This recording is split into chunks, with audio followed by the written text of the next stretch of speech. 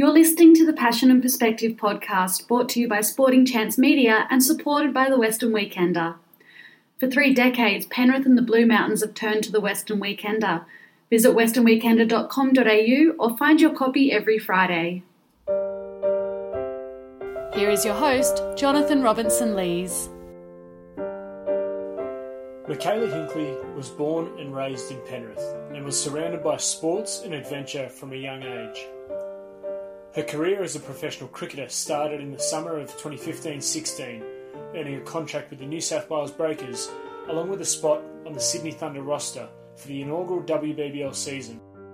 Whilst it has not always been easy, with many challenges along the way, Michaela has embraced the journey, taking her cricketing skills to 4 different WBBL clubs and 2 different state teams reflects Michaela's willingness to take chances and back herself. Through the ride, Michaela has developed a wholesome perspective on life, fostered a sense of resilience and tackled every opportunity that has come her way. Michaela joins us virtually for the latest episode of the Passion and Perspective podcast. Michaela, welcome to the Passion and Perspective podcast. Thanks, Jono. I'm absolutely stoked to be joining you. Michaela, you're a member of the Brisbane Heat side that has won back-to-back WBBL titles. When you've been standing there celebrating with the team, what has that meant to you?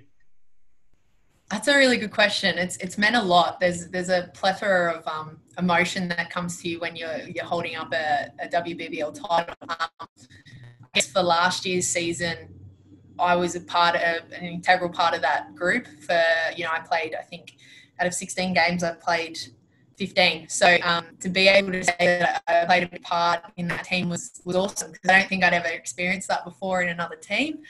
So I guess, obviously that year I just moved up to Queensland, and I was born and raised in Penrith. So it was a big move for me to kind of move my whole life up there, be away from family.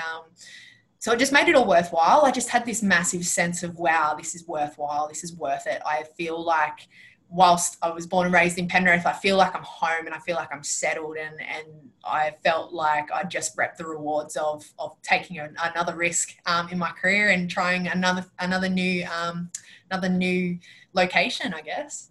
You mentioned risk there. Do you believe that in sport or life generally that you do need to take chances and seize opportunities that come your way to progress?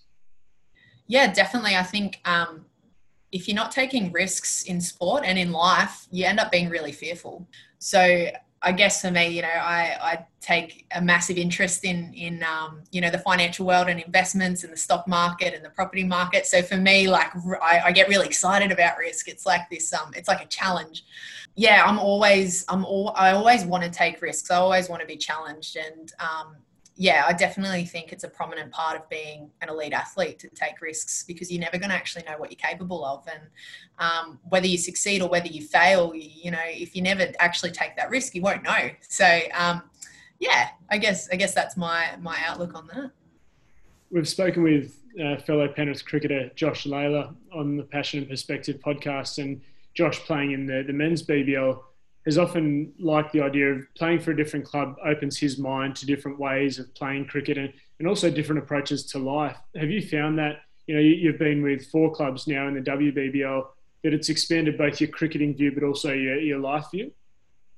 110%. I think I've learnt something new about myself every time I've been in a different environment, and will continue to, in sport and in life. But I definitely think the move to Queensland in particular has been a really life-changing experience for me thus far in my life. I'm only 22, so I don't know how much emphasis I can really put on that at the moment. But it's enabled the move to Queensland has enabled me to enjoy the game and enjoy life and enjoy the balance. Obviously, having Ashley Noffke as our coach and Scott Presswidge as our assistant coach, some amazing cricketers.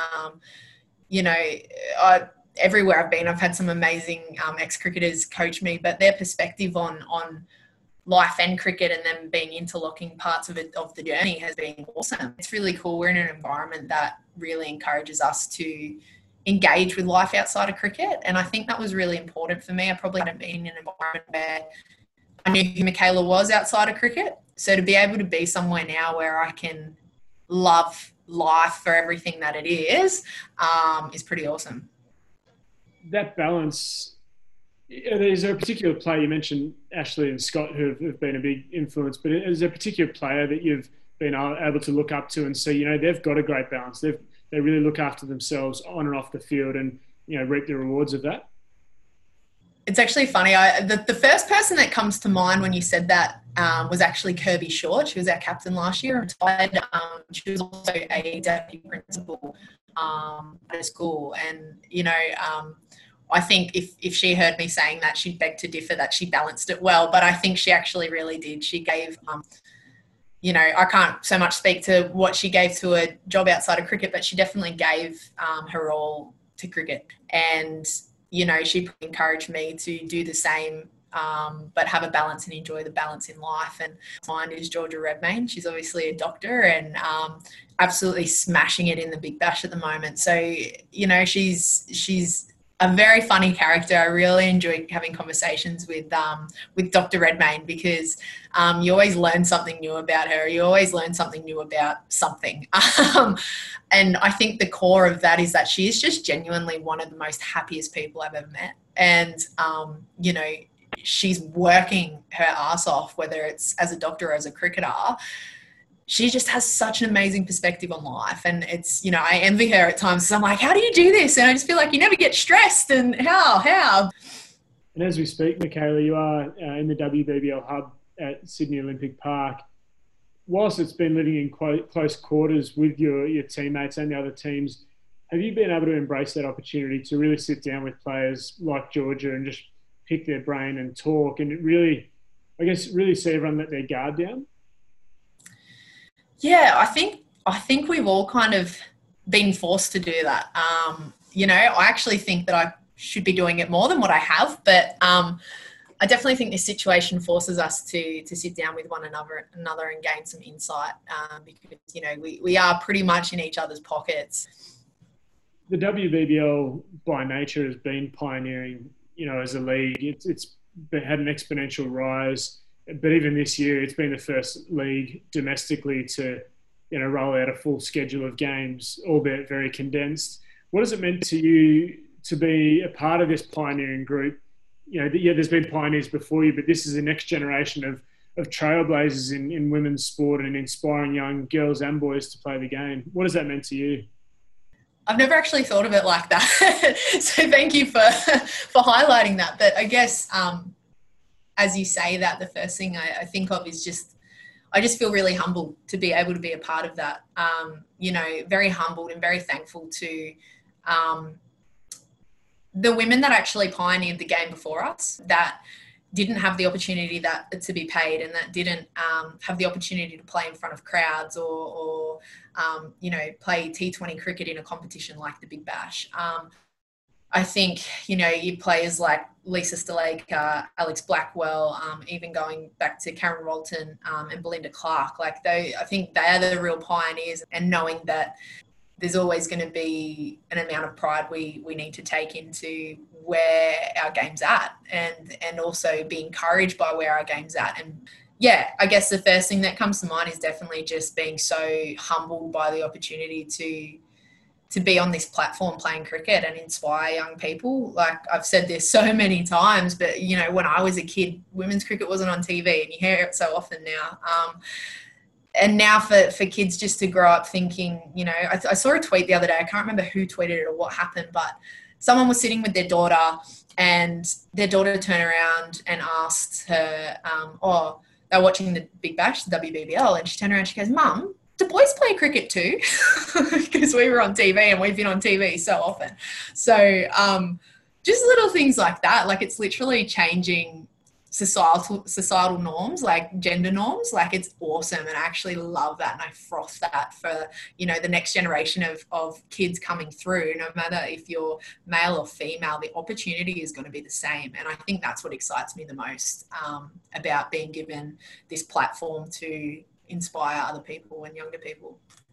I think that's such a good point, Michaela, and it's an interesting one. Again, I've mentioned it on the podcast before, but for me personally, my first cricket experience was going to watch my older sister play in the under-12 Springwood Cricket Club team as one of two girls, and the first girls to ever play for the club. And until you see something in front of you, you don't know about it. So, for me to go see my sister play opened my eyes to the game. And like you said, it's opening opportunities for everyone of all ages, which is hugely exciting.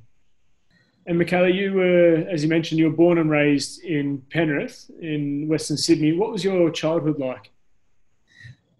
My childhood, I look back on my childhood and I just look at myself as the most imaginative, crazy, aspiring kid ever. I am one of 4 kids. I'm the only girl. I sit second in that lineup. My older brother Chris, he was very sporty. Still is. But I always looked up to him and wanted to be running around in the backyard with him, and even Dad. And I think I was a bit of a boy, and just wanted to be a boy in that day and age, like when there was no girls' sport. I just wanted to, run out the back and play footy with Dad and Chris, and play backyard cricket and jump in the pool, and just very adventurous upbringing. My parents encouraged me to dream and encouraged me to aspire to be great. There's so much in this world, even back then before social media and the rest of it. There's so much in this world that can get us down as people, and there's so much in this world that is shocking and is wrong and is not nice. But, all we have is our aspiration. And I think commitment's another thing that my parents really drilled into me from a young age. I remember when me and my older brother Chris, obviously being very sporty, we hinted once that we might like to try dancing to Mum. And so she took that and ran with it and signed us up for dancing. So we were doing Irish dancing, ballet, jazz, hip hop, you name it. We literally did every form of dancing for a year. We got a week or 2 into the dancing lessons and we're like, Mum, we hate this. This sucks. Can we stop? And she was like, no, you've committed to it. You've got to finish. And there was other sports I took up, like tennis and swimming, where it was the exact same thing, where I was like, Mom, I don't want to do this anymore. She's like, well, you have to finish. And I guess my parents too, they've been married this year, for December the 1st, for 30 years. So the commitment that they've shown us just through their parenting and their relationship has been amazing. So in a nutshell, that's what my upbringing's been like. Growing up in Penrith, and I think Penrith is a very humble place to grow up in too. We get a lot of flack for living out west, I think, from the inner city mob, but it's definitely, I think I'll always appreciate where I came from, and I'll always be proud to say that I was born and raised in Penrith. You mentioned the adventurous side that you had in your childhood, and that opportunity to explore and to learn, and I'm sure to fall over to pick yourself up. How important do you think that is for any child growing up to have that freedom and not be pushed too far in one direction, but to have doors open for them?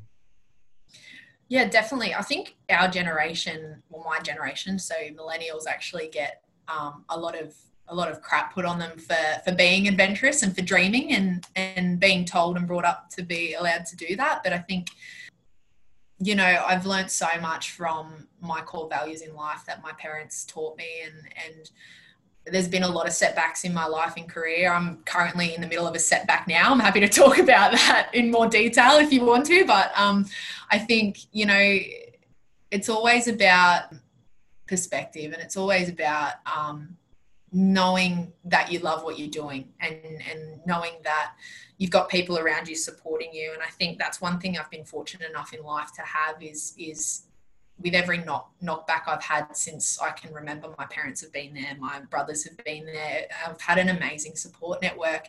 I now have an awesome partner who's been absolutely awesome for me throughout this process. And I think they've never pushed me to continue to pursue anything in my life. And I think that's been the most important thing. Whilst I've been very encouraged by these people in my life, I've always made a decision for myself. Hey, cricket's what I want to do. Or, hey, a business degree is what I want to do. Or, hey, I want to do this or do this. And I actually have an idea of something new every day that I want to do. So I've never actually been forced into making a decision. I've always made decisions for myself. And I think that's the key at the end of the day, especially for kids that maybe like mid to late teen years that are a bit lost, don't know, you know, they want a professional career in sport, or they want a professional career in anything.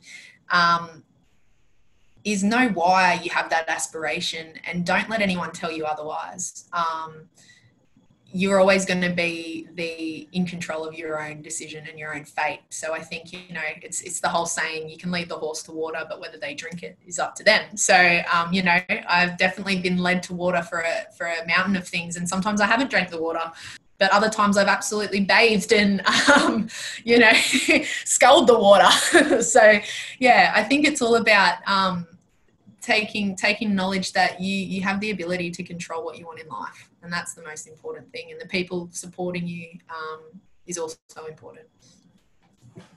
It's such an important perspective, Michaela, I think, to understand that, and controlling your own fate, I think, is one that we're probably guilty of not recognising, especially at a young age. I think we often think things are paved out for us, but, you know, life throws adversity at you and you've got to deal with it as well.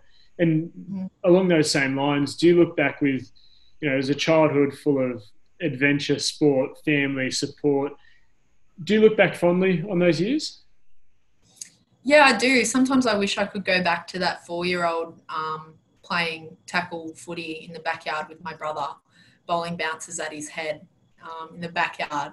Just no fear. I had no fear in those days. And I guess that's why I was so adventurous. And I do look back fondly on them, because I just feel like nothing could touch me in those days. Nothing. Like, I was invincible. I was just this little rascal running around, and nothing could upset me. Nothing could touch me. And I think, you know, some days I do revel in it. I go, oh my gosh, like I used to not care. Like, how amazing is that? The ability when you're so young to not have the enough understanding to care. I think that's such an amazing thing, and it's beyond my, you know, beyond my knowledge of why that is. But it's just, you know, it's something I am pretty fond of looking back on, and I'm very grateful for the kid I was allowed to be, and for the path my parents helped me construct in those days. Growing up in Penrith, you look at some of the names, even just recently, there's, you know, yourself, Hannah Darlington, Naomi and Jess Fox, Pat Cummins, Josh Layla. Like the sporting crops, they just keep coming and coming and coming. Why is it that you think the Nepean, you know, the Penrith Blue Mountains region just seems to churn out athletes time after time? I think, like I said, I think it's just it's a humble place. It really is. I know that there's probably a lot of inner city people that want to rip on us and the type of people or perceptions they might have of people that were born and raised in Penrith. But yeah, I take that with a grain of salt. I really just think that it's Penrith is a place on the river. You know, the one thing that connects every Penrith resident is that Nepean River. It's that, you know, the Hawkesbury River, the Nepean River, whatever you want to call it. You know, it's such a massive source and a massive connection to our community. And, you know, there's something very humbling about being close to a source of water. I'd love someone to challenge me on that. Maybe sometimes I would have preferred to have a Bondi Beach kind of outlook walking out of my back door at home in Penrith, but a river was good enough. But yeah, I just think it's like a fan. I honestly, if someone excels or succeeds and they're from Penrith, I'm just like, oh my gosh, yes, go Penrith. Every time Pat Cummins comes up on the TV, I'm like, Penrith boy, you get it. So yeah, like there's just I think, well, for me anyway, there's a definite pride of coming from Penrith, and there always will be. You know, I consider myself a bit of a Queenslander now, but anytime someone brings up Penrith, I'm just like, oh my gosh, yes. And it was funny, I was doing an appearance, I'd flown out to Townsville for an appearance with the Brisbane Heat, and the community development officer that had a role similar to what you had with the Sydney Thunder, Jono, you know, he was asking some questions and he was like, oh yeah, I've lived out in Townsville for this long, it's been great, blah, blah, blah, blah, blah. I was like, oh, that's awesome. And he didn't know that I was from New South Wales. He just assumed that I was born and raised in Brisbane. And yeah, we got chatting, and I don't know how it came up, but he said, oh, yeah, I'm from Sydney originally. Well, not really Sydney. I was from Western Sydney. And I said, oh, same, born and raised out in Western Sydney. He's like, yeah, great place. We were just speaking very vaguely on Western Sydney. And then I was like, oh, so whereabouts in Western Sydney were you from? And this guy was like, oh, a place called the Blue Mountains, like Wentworth Falls. And I just went, oh my gosh, I lived in Cranebrook. Like I literally lived in the foot of the mountains. I love the Blue Mountains. I was born and raised in Penrith. And we just it was like, oh my gosh, it was like this instant connection, which is awesome, which is so awesome. And I think that's why we have so many people excelling from out that way, because it's like a family, and it's a humbling family. It's a humbling place to live.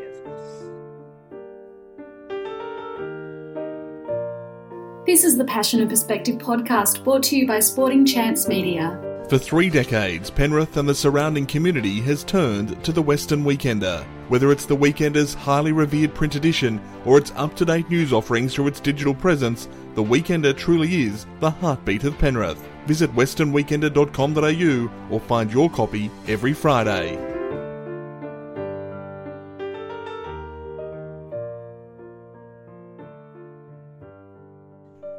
Michaela, you first played cricket at the age of 3 in the old Kanga cricket days, and then your first kind of game of cricket was as a 6-year-old for Windsor Leagues.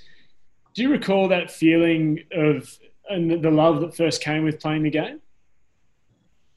Yeah, I think, like I said before, I just wanted to do what Chris was doing all the time, my older brother. So I probably shouldn't have been playing Kanga cricket at the age of 3, but the lady who was running it, Anne, actually just said to my mum, you know what, don't worry, she'll be right. Like, look at her, she wants to get out there. I was a little rascal. I was running around on the side anyway, probably throwing dirt around and rolling in it. So, I got in there, and it was like this sense of accomplishment that I was like, I am so young and I'm here, and I'm throwing the ball and I'm catching the ball. So I just felt like it was such an enjoying thing. And it was just so much fun because I'd been able to do something that I'd watched my brother do, and I was like, I can do it too. And then I remember, I don't know why, I still don't know why till this day, but my brother's Windsor Leagues under 10 side was short one time, and I was there watching, and the coach came over and said, oh, we're short, we're going to have to forfeit. And little, 6-year-old me turned to mum, I can play, mum, let me go out there. And mum was like, no, you're too young, blah, blah, blah. And then I was like, oh, and I was really upset. And then the coach for Windsor Leagues was like, oh, that's okay, we can just let her field, that's fine. So mum was like, oh, okay, if she's not going to bat and she's not going to bowl, she'll be right in the field, she won't get hurt, kind of thing. And so all I did that first game was field. But for some reason, I had the time of my life. I don't know why, but fielding was really fun for me back then. It still is fun. But, I went back the next week, and they were happy to have me in the team again and again and again. So, I guess for me, it was just that sense of belonging to something as a kid and being a part of something as a kid. And I think for me, my hand-eye coordination was relatively good. So to be able to use that, I wasn't always the smartest kid at school. So I always felt a little bit, even though I was probably in kindergarten year 1 at the time, I was just kind of like, oh, what am I doing here sometimes as a 6-year-old? Whereas on the cricket field, it was this instant sense of belonging. And same with soccer growing up. It was this instant sense of belonging. And I could finally utilize some skills, some natural talent that I had in that space. So that's definitely the first kind of feeling I got taking the cricket field was wow, I feel like I belong here. So yeah. Do you consider what might have happened if Chris's team, your older brother's team, weren't short that weekend? If they had a full team and you didn't get that chance to run out, do you think you would have uncovered cricket as a sport at some point, or there was a bit of a moment in time and has kind of paved the rest of your life? That's a really good question, and I've never been asked that before. But I'm glad you asked it because it's made me think about it. I don't know, honestly. Still to this day, I want to go and play NRL. That's something that I joke about with my dad. He really doesn't want me to play, but I was playing soccer at the time.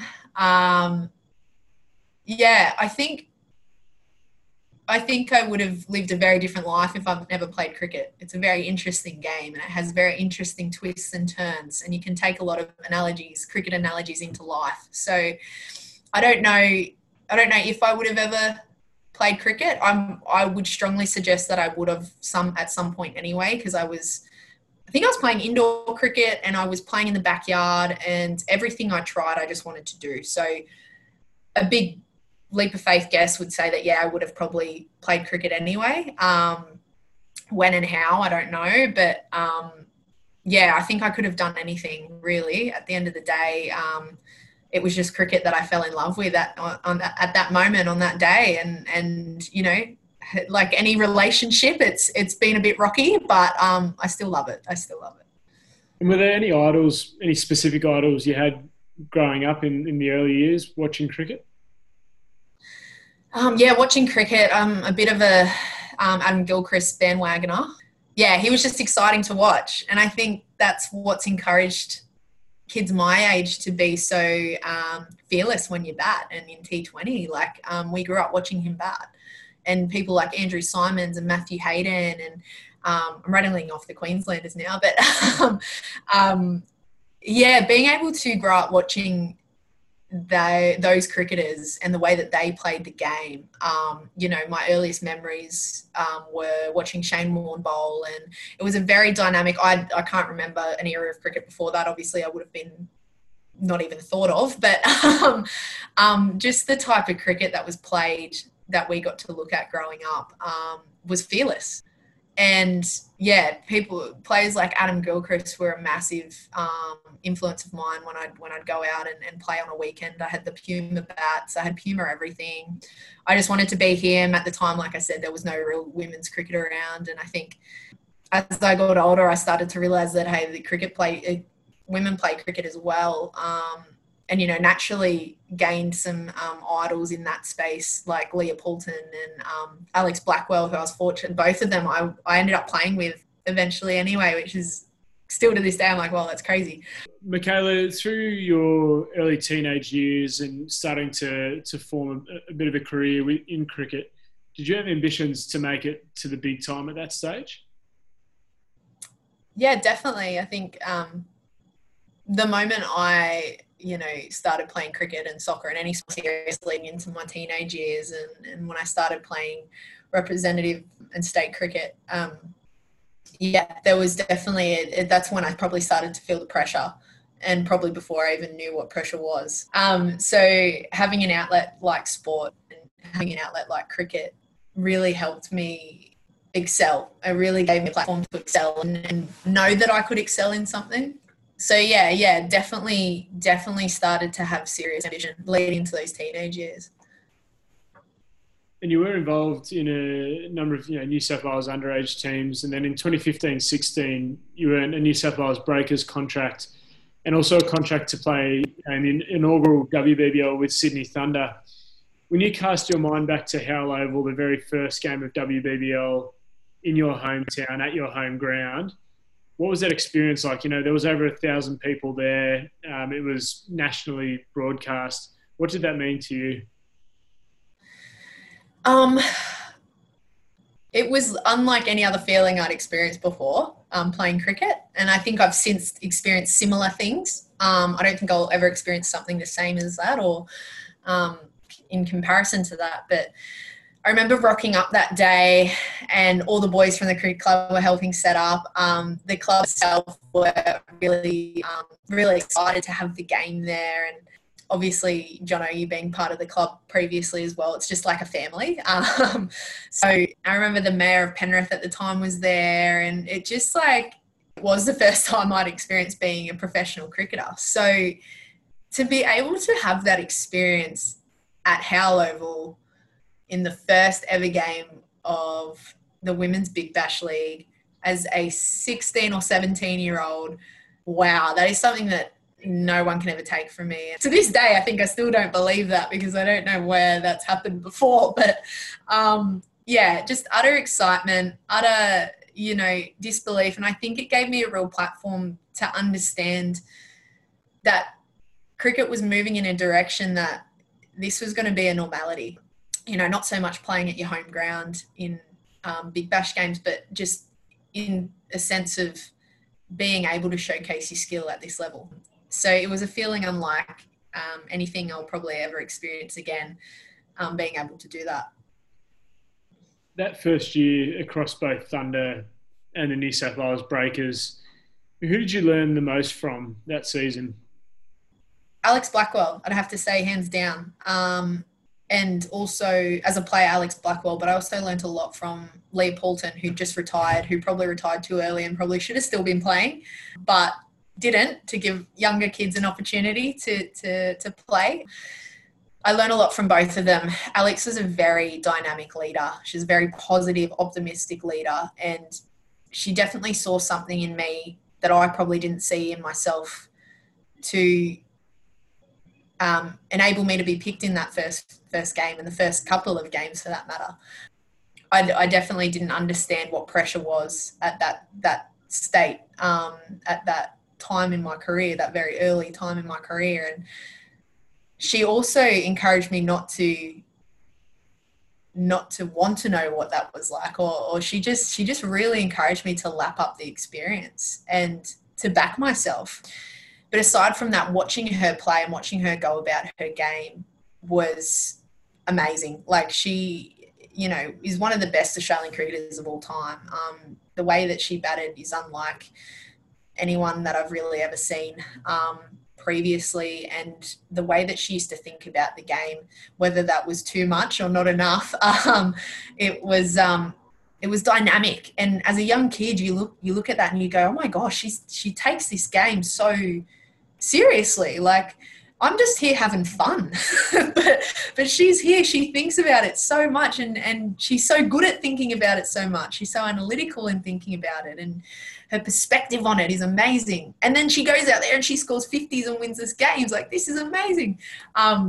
So I think having someone like her lead the team just made me probably understand the work. Like, obviously through her career, she would have been part of that era that had to pay to play in the Australian cricket team.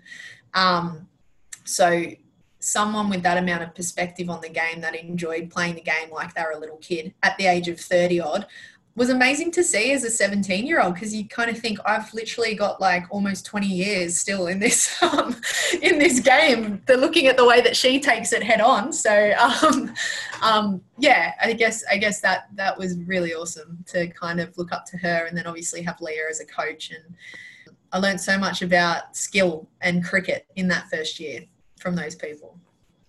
When you think back, those two names you mentioned, Alex and Leah, but you're also training and playing alongside Elise Perry, Alyssa Healy, all these household names. Did you have a sense as a 17-year-old that you'd made it, that the world was at your feet? No, I didn't actually, and I probably should have. I wish I did. I'd been told that. I'd been told numerous times by my coaches, by my family, that the world was at my feet. I think still to this day, I don't believe that. And I feel really selfish in saying that. But at the same time, it's probably the reality for a lot of people in this sport. And I think I've put an expectation on myself to think that a lot. So I'm going to answer that by saying that I was just playing it because I loved it and I didn't understand otherwise. And then, I probably wasn't, I was definitely ready skill-wise to be at that level looking back, but mentally I definitely wasn't. And I think still mentally now I'm still learning.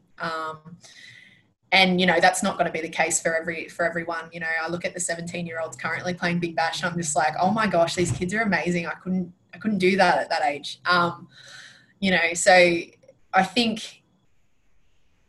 I think sometimes I still do struggle to think, hey, I've got the world at my feet and I've actually got nothing to lose. And especially at times like this when I'm in a hub, it's like, there's a lot of negativity about being in this current situation. And often you do forget that you're in control of your destiny. And it's a bit contradicting to what I was saying before.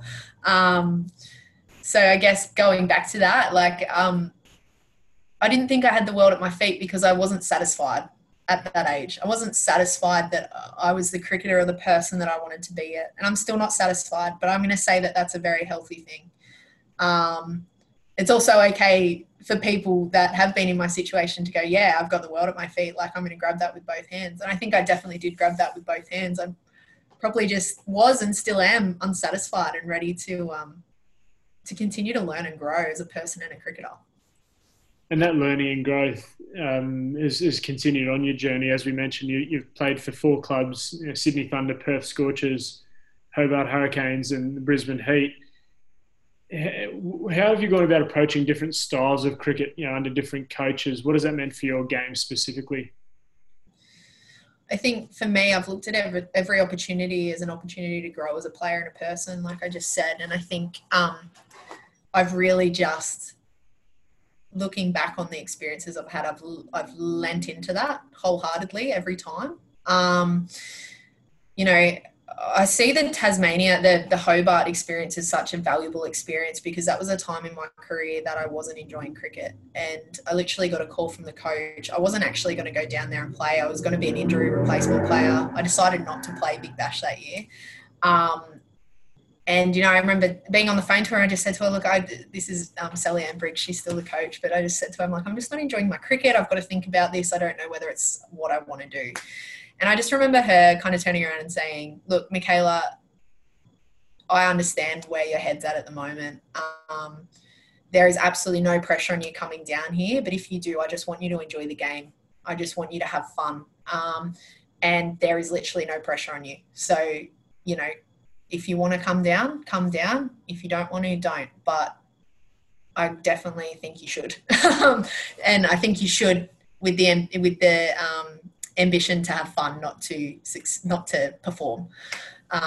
So I did that. I kind of thought about it for a day and I rang her back and I said, yeah, look, I'm ready to have some fun. Let's do it. And I had I had a really fun time down there. I really did. I probably still didn't play the cricket that I was capable of at that time. I definitely showed glimpses of it.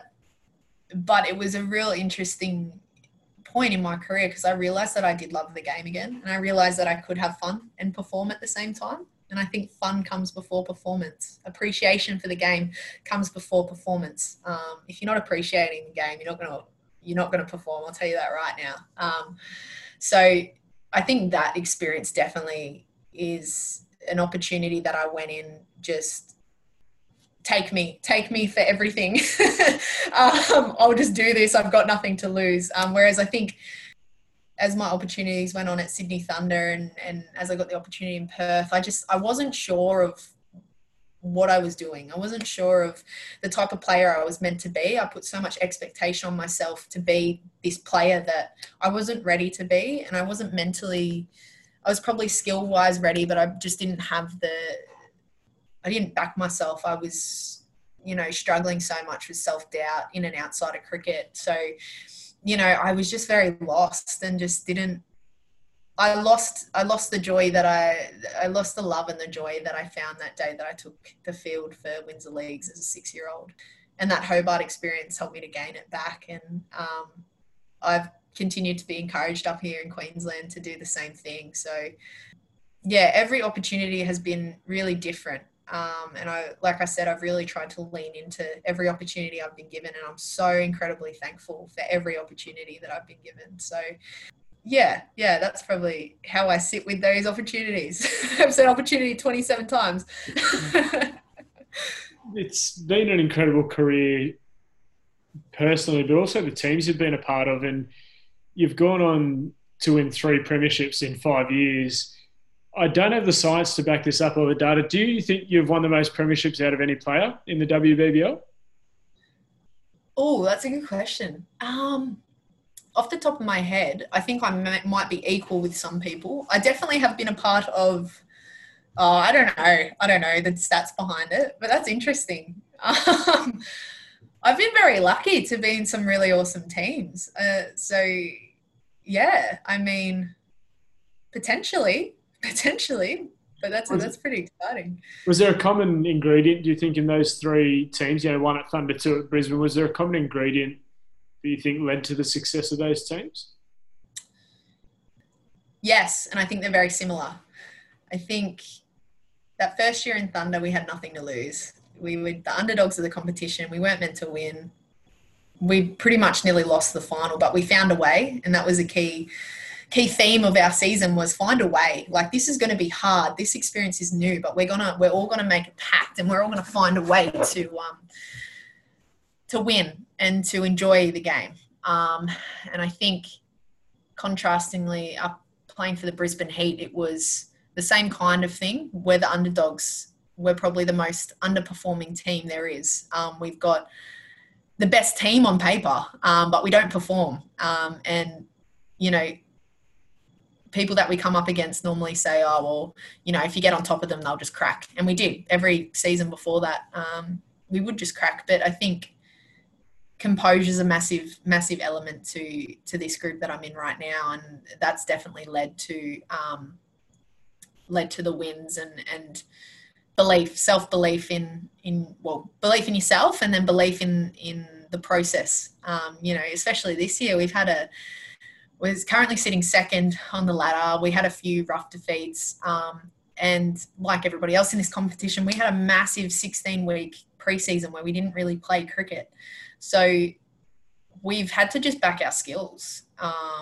And, you know, I think that's what we did last year too when we won, is we just backed ourselves and we backed each other. So I think they're the key ingredients to a winning team, basically.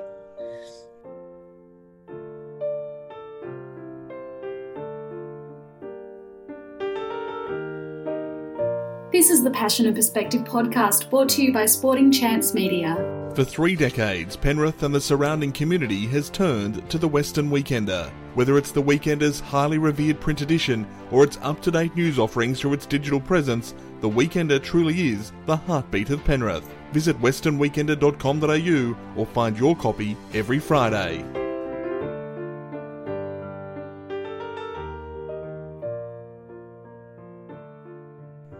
Michaela, as you alluded to, you took a break from cricket in 2017. What did that mean for your life outside of cricket? You know, what were you able to recognise during that time? I definitely recognised in that time that I was struggling mentally. I'd been diagnosed that year with severe depression and anxiety. I was heavily medicated. I was in a very dark place, and everything was an effort. People that have suffered severe depression and anxiety would concur that it's a very taxing, very, very dark place to be in. And as what would I have been, a 20-year-old, I was very lost. I was looking for myself. It was like I was in a dark room. It's like when you need to go to the bathroom in the middle of the night, and instead of turning lights on, you just feel your way to the bathroom. It's like I'd woken up in the middle of the night in a dark room. I wasn't motivated to turn the light on. So I was just like blindly looking for, in the dark, where's Michaela? Like, what am I? Who am I? Sometimes I still find myself in that headspace, which is okay as well. That's very important. But I really struggled in that mental element of who I am. And I learned a lot about support networks, and I learned a lot about having hard conversations with yourself. And yeah, I guess I turned into a totally different person to what I explained I was when I was a kid earlier. This adventurous, excited, ambitious kid. I was just every opposite you can come up with from that. That's what I was. And so I battled with that. And so I gave up something that, you know, deep down I still loved. At the time I didn't know it, but I gave up cricket, and I think I gave up on myself too. That just didn't lead to anything. You know, it was a good opportunity to kind of, you know, clinically get better and clinically work through my mental health issues. But once I found the love for cricket again, and also stuff outside of cricket, everything just kind of clicked again, and I was able to be where I'm at now, up in Brisbane. I'm in the hub, but move up to Brisbane and play for Queensland. And yeah, I think if I never intentionally took that year off, I would have never had that opportunity to find out who I actually was. And mental health is a massive continuum. So there's always going to be times where I'm going to be very, really doubtful of myself, or I'm going to think that I don't love the game, or I'm going to think that things outside of cricket aren't working. But I think that I experienced that at 20 and was in such a dark place at 20, and knowing that I did get through it, it's possible to continue to get through it. So that was a really important lesson for me.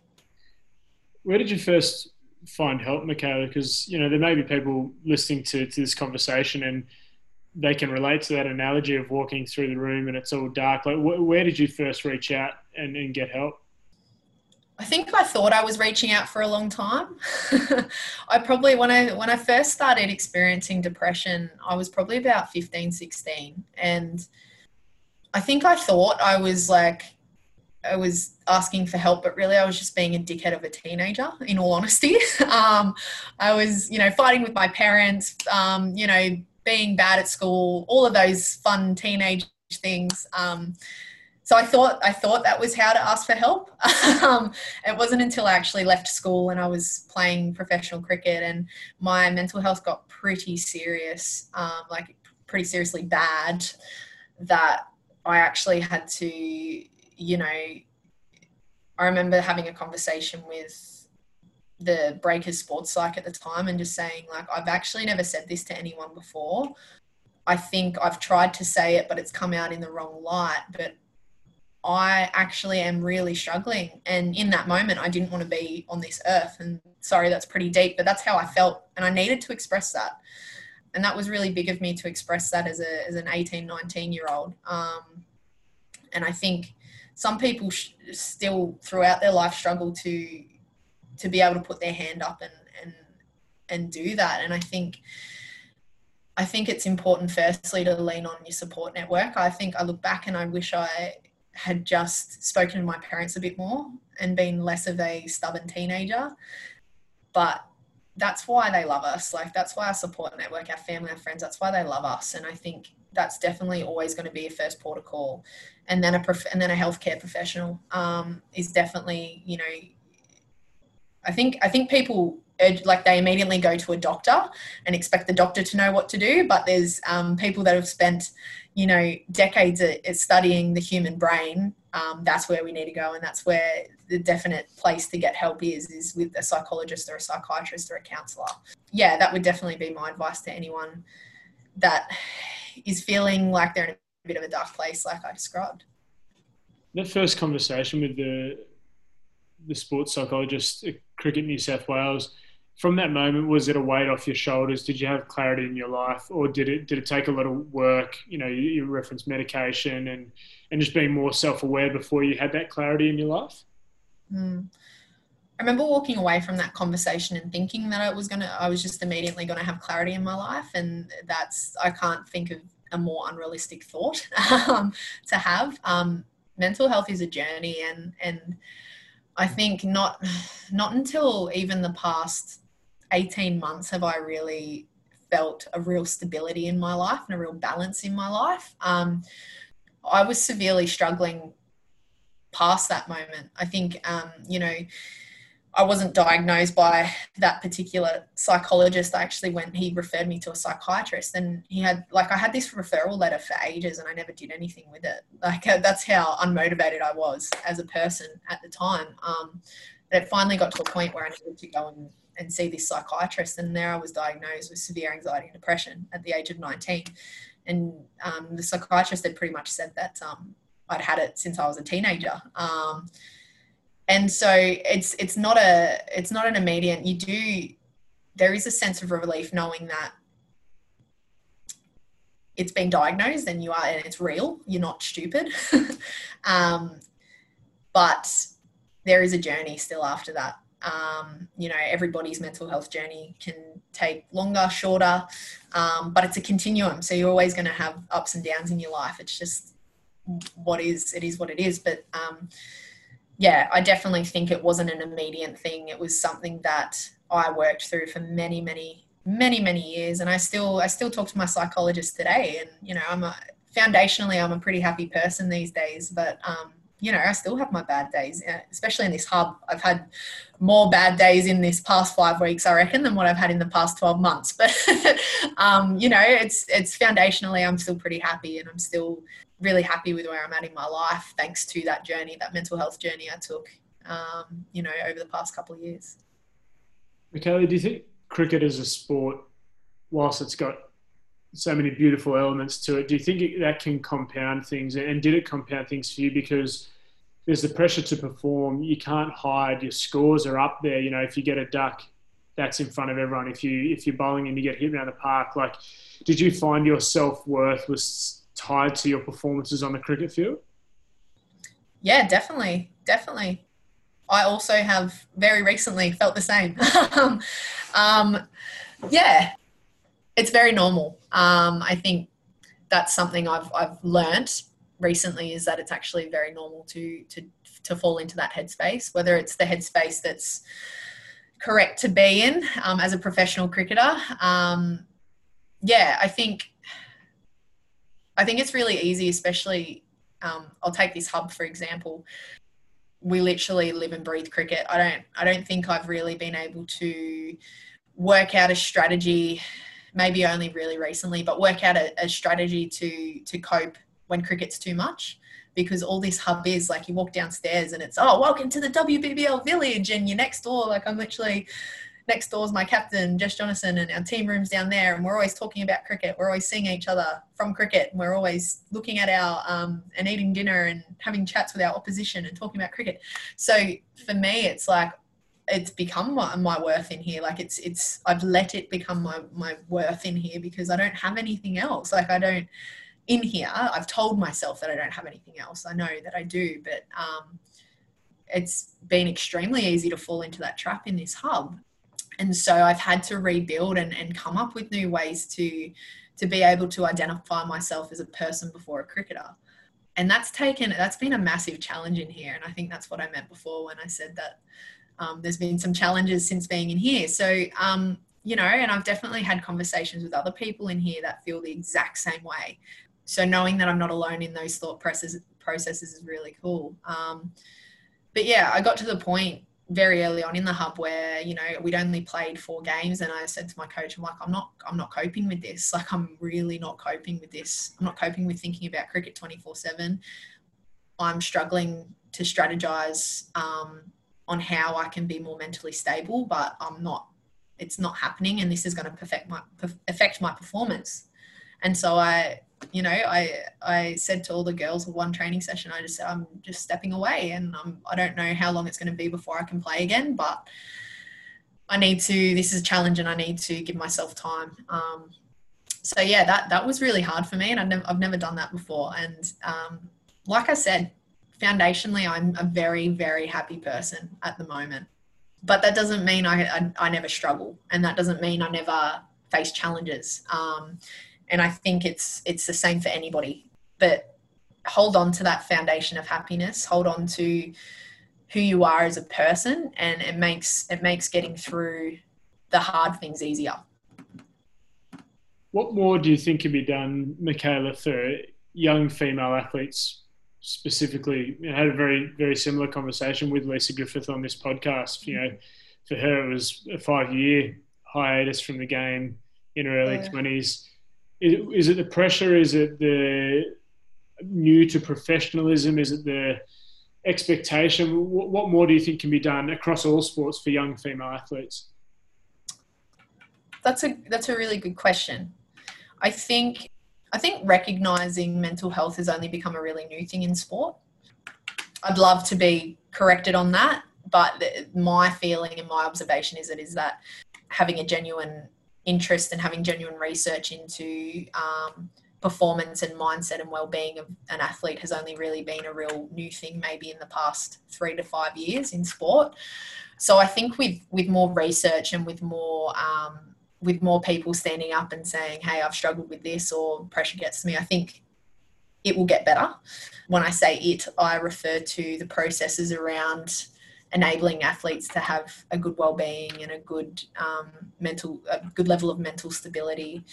But in saying that, I think it's the same for anyone in any workplace, to be honest. Like, I think mental health often gets shafted for worldly purposes and business corporation purposes. I think well-being and performance aren't linked in a lot of workplaces, and they need to be. It's just science. There is scientific evidence that people don't perform well when they don't get enough sleep, or they don't, they're not socializing, or their self-worth is this or their self-worth is that, blah, blah, blah, blah. So yeah, I think there is more that can be done. At the same time, I just think it just needs to be a better level of understanding of that every person is different, and not everyone is going to be able to be, a Steve Smith and just go out and play cricket amazingly and just totally kill every opposition they come up against. I think that's important to note, is that not everyone's wired. There's a lot of people with really good ability. I think we see it a lot in NRL in particular, where there's these players with some amazing ability, but their mental headspace isn't, like their headspace and their well-being isn't lining up, and therefore is detrimental to their performance.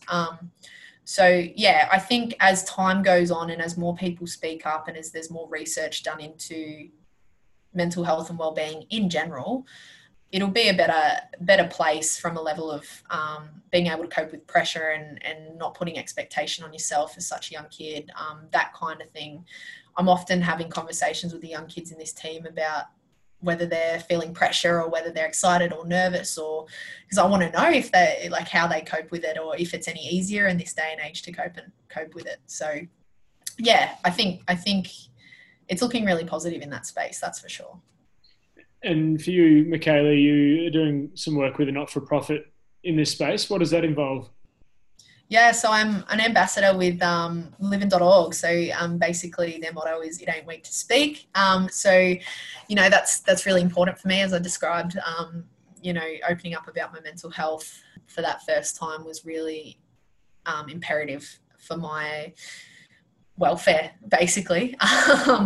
So, yeah, I guess for me, I kind of linked up with them through, once I was really kind of, I think I linked up with them just before moving up to Brisbane. So I was in a pretty good I'd really just created that headspace and really kind of discovered who I was and where I could go and what I could be, and be content with that. So I was ready to talk about my experience with mental health, and I was ready to help other people with mental health issues. And so that was a perfect partnership to kind of link up with them and say, hey, this has been my journey. I'm still on a journey, but if my story can help other people, then that's going to continue to help my journey, because it's going to make it worthwhile. It's going to make all those headspaces that I was in, all those bad thoughts and all everything, it makes it so much more worthwhile when you can help someone else. So yeah, that's the work I've been doing in that space, and there's some exciting things coming in that space in the next 12 months as well. So yeah, I think it's been absolutely awesome to kind of rep the Livin cause, and I definitely think it's a cause that everyone should get around. Michaela, you're a proud Kunja woman. You discovered your Aboriginal heritage in more recent years. What shift did that have in your perspective, uncovering your family's history? Yeah, I mean, we kind of always had an inkling about it. We just never looked into it. I think because there's obviously a lot of intergenerational injustice into the Indigenous culture. A lot of my family didn't want to identify as that because it was easier not to. It was easier to live through life not doing that. So I think I'm actually really lucky to be able to identify. And it's something me and my mum kind of really looked into, because, yeah, it was like I grew up in a pretty ethnic school, Penrith Anglican College, a lot of Maltese, a lot of Greek, a lot of Italians, and everyone was really proud about where they were from. And, oh yeah, my dad's Maltese, my mum's Italian, or, I'm Greek Orthodox, I'm this and that. So everyone knew who they were. And I can remember people would ask me, and I'd just be like, oh, I'm Australian. Yeah, I'm Australian. They're like, no, but where are you from? And I'm like, I'm just Australian. Growing up without that sense of identity and connection to my heritage was really hard, and it took its toll. And I think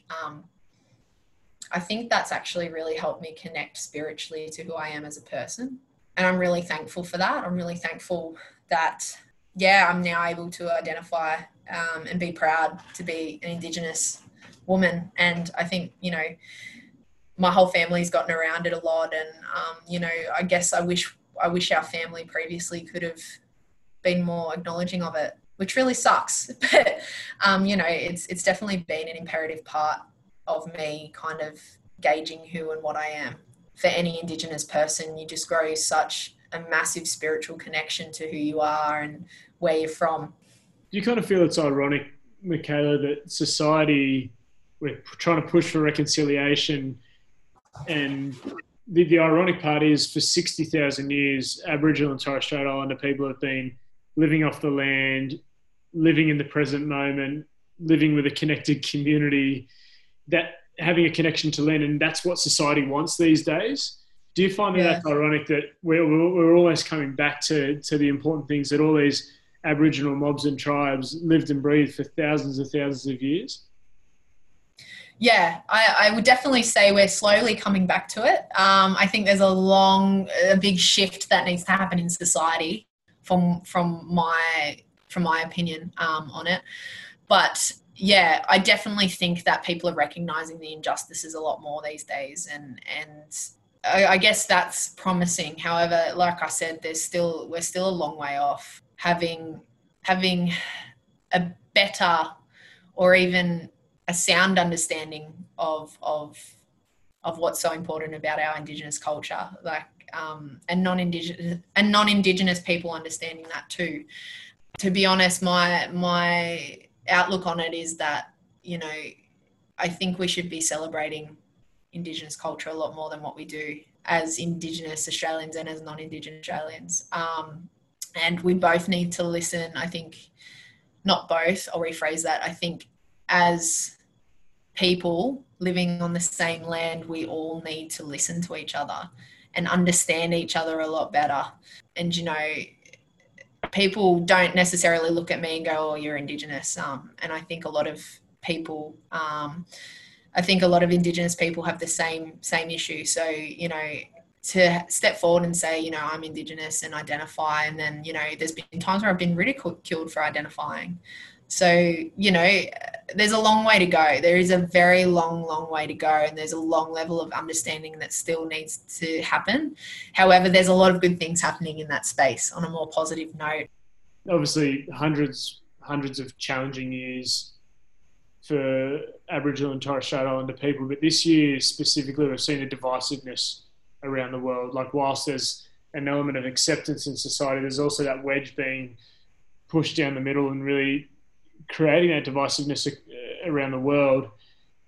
People listening to our chat today, what's one thing they can do to kind of get things moving in the right direction? Is it a matter of education? Is it a matter of learning about their land that they're on? What's one thing? I know there's a lot of things that need to be done, but what's one thing that people can do to kind of start that process? It definitely starts with education, and I think that our government needs to be doing more in that space, and us as citizens of Australia need to push that more. So I think that's the first thing, is educating our youth about Indigenous heritage, Indigenous culture. I look back on my education, and never were we really taught much about Indigenous heritage.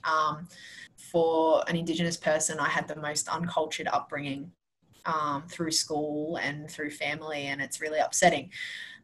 It's important to push for that education to happen and to push the importance of that education, because our education system across the globe, across the country, doesn't actually provide a platform for the next generation to learn and understand, which really sucks. So I think that's where it begins. But I also think as Indigenous Australians, we also need to take a step up and probably respect that there are being things put in place to better this massive mess that was started the day that the land was taken from us. It's really tricky, Jono. It's really, really tricky. But I think, I'll go back to it starting with our education system, and starting with just from both sides of the coin, being better people, being better human beings. Do you take the time, Michaela, to reflect on the journey to this point? You know, you look back at the past, say, 6 years, it's been such a roller coaster for you, you know, some tremendous highs, but some really tough lows as well. Do you deliberately stop and look back on that journey? Yeah, I think recently I've been forced to. But I do look back on it. I often look back on the times where I didn't know what pressure was in cricket. I often look back at being a school kid and going to school and being told that I'd never get to go to university because I wasn't smart enough. And, you know, I look at all the times I was probably told that I'd never amount to what I thought I could amount to, or that nothing would eventuate of my aspirations. I think that's the first thing I look back on, because as crappy as it was to kind of be told that kind of thing, it's probably what helped me get here, and it's probably why I'm still here. But also the core of that is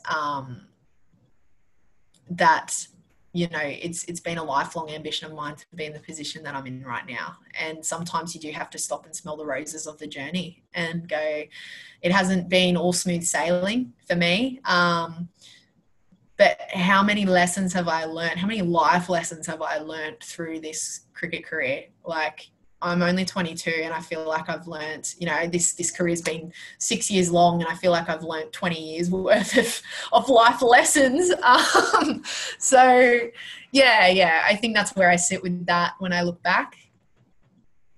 And do you believe in life that we find ourselves, or that we create ourselves as people, in the sense of, do you believe the path is laid out for people, or that every decision you make shapes where you end up? I think that there's never a certainty in where your path is going to be. No one knows what tomorrow is going to bring. No one can tell me that they know what tomorrow is going to bring. I definitely think you create your path, and you've got to have ambition. You've got to have passion. You've got to take risks in order to construct that path. And, you know, I think people that just think the path's constructed for them are probably believers that, you know, that they don't need to take risks, and that they don't need to expand and, you know, grow as a person. Sometimes I get scared of change, but 9 times out of 10, I'm excited by change. And I think that's been the reason why I've probably played a few different clubs and tried a few different things career-wise. So, you know, I definitely think every decision you make in life is a piece of the journey and a piece of the path, and that it can always change direction. It can always take twists and turns. And that there's no end goal to that path either. That path doesn't end. And I think that's something as athletes we get caught up in, because we go, oh, my ultimate goal is to play for Australia. And then you never really think beyond that. So yeah, I guess that's my take on it. Michaela, you mentioned to me before the show that your love for cricket, you said, I love being competitive. It allows me to do that. It takes me away from my outside struggles. It's my oasis and my happy place. Would you change it? Would you change your journey? Would you change the life up until this point? Again, there's been some highs and lows, but are you happy with where you're at? Yeah, I think this competition has been one of the most challenging things I've experienced in my career. Not the most challenging, but one of. But I sit with the perspective, I can't wait to see what I'm capable of after this, because I've learned so much about myself through this tournament and through this hub situation. That's the mindset I've got at the moment. And I definitely, through the highs and lows, would not regret a thing. I often think, oh, why haven't I given it up by now? But I still wake up every day and I'm still here. I'm still doing it and I'm enjoying it. Like, I really am. So sometimes you've just got to keep it that simple. And I think I'm really good at complicating everything in life, but to keep it simple and to, not have regrets. I wouldn't regret a thing. Michaela, thank you so much for such a candid and honest conversation, but also a really educational conversation, and appreciate your time being on the Passion and Perspective podcast. Wishing you all the best. Thanks, John. I've really appreciated the chat. I'm really keen to see who else you get on this podcast, especially that I'm a very proud Penrith girl. So, yeah, thanks for having me. I'm really, really stoked to have been a part of it.